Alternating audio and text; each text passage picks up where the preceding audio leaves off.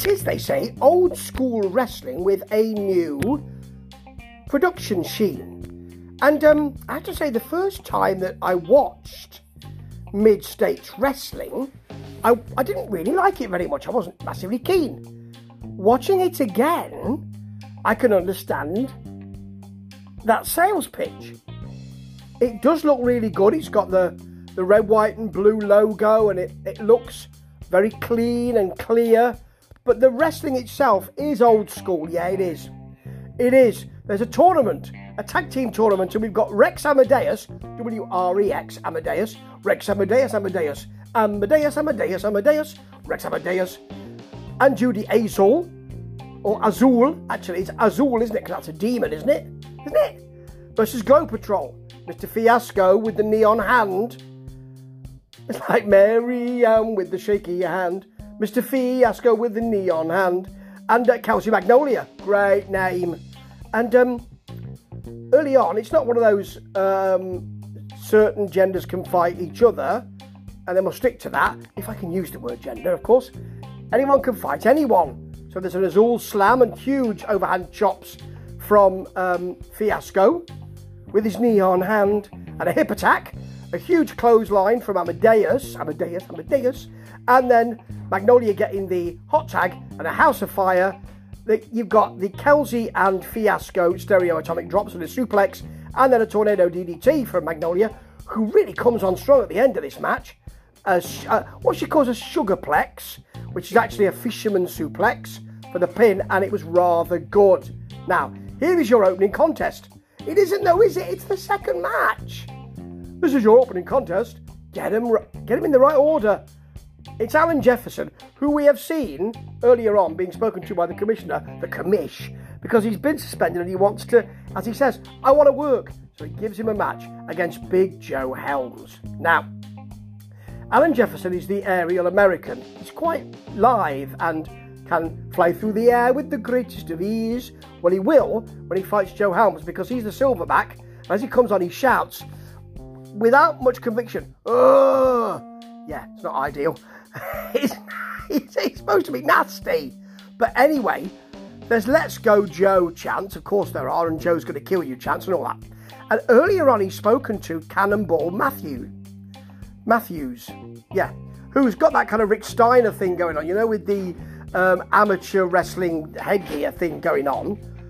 And he kind of just whispered to him, and Cannonball nodded. I don't know whether he owes Alan Jefferson money, or Alan Jefferson's got some pictures of him. I don't know what it is. Whatever it is, he seemed to be quite happy to do his bidding. Now, you know how this is going to go, don't you?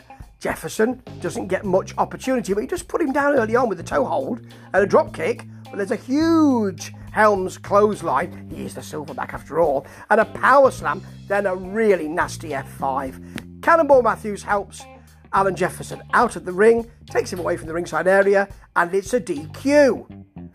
Now, here's your big old school stuff. We've got some old school before, because people like Amadeus has that huge tash, handlebar tash. The power of the tash compels you. This is I'm not American. I don't know your customs. You know that Simpsons thing? Yeah, that. It's Akbar Al-Hadid with Stephen E in his corner, and I think he's masked, isn't he? He's got the curly wrestling boots. Of course he has. He's got the big flag versus Jason Jones, the Space Cowboy. Now, early on, before Jones enters, we've got Stephen E talking for Hadid, but not really. We can't really hear him, and I think he's saying that he wants everybody to pray. Which, I mean, I'm reading a book about the Sheik at the moment, Blood and Fire, and he did that, of course. So, you know, it's time served in wrestling, and it's one of those wrestling tropes. You're not from round here, we don't like you. All of that. Now, out comes Jason Jones, so he's going in real fast, and then just jogs to the ring. There's a clothesline. Stephen E brings the distraction.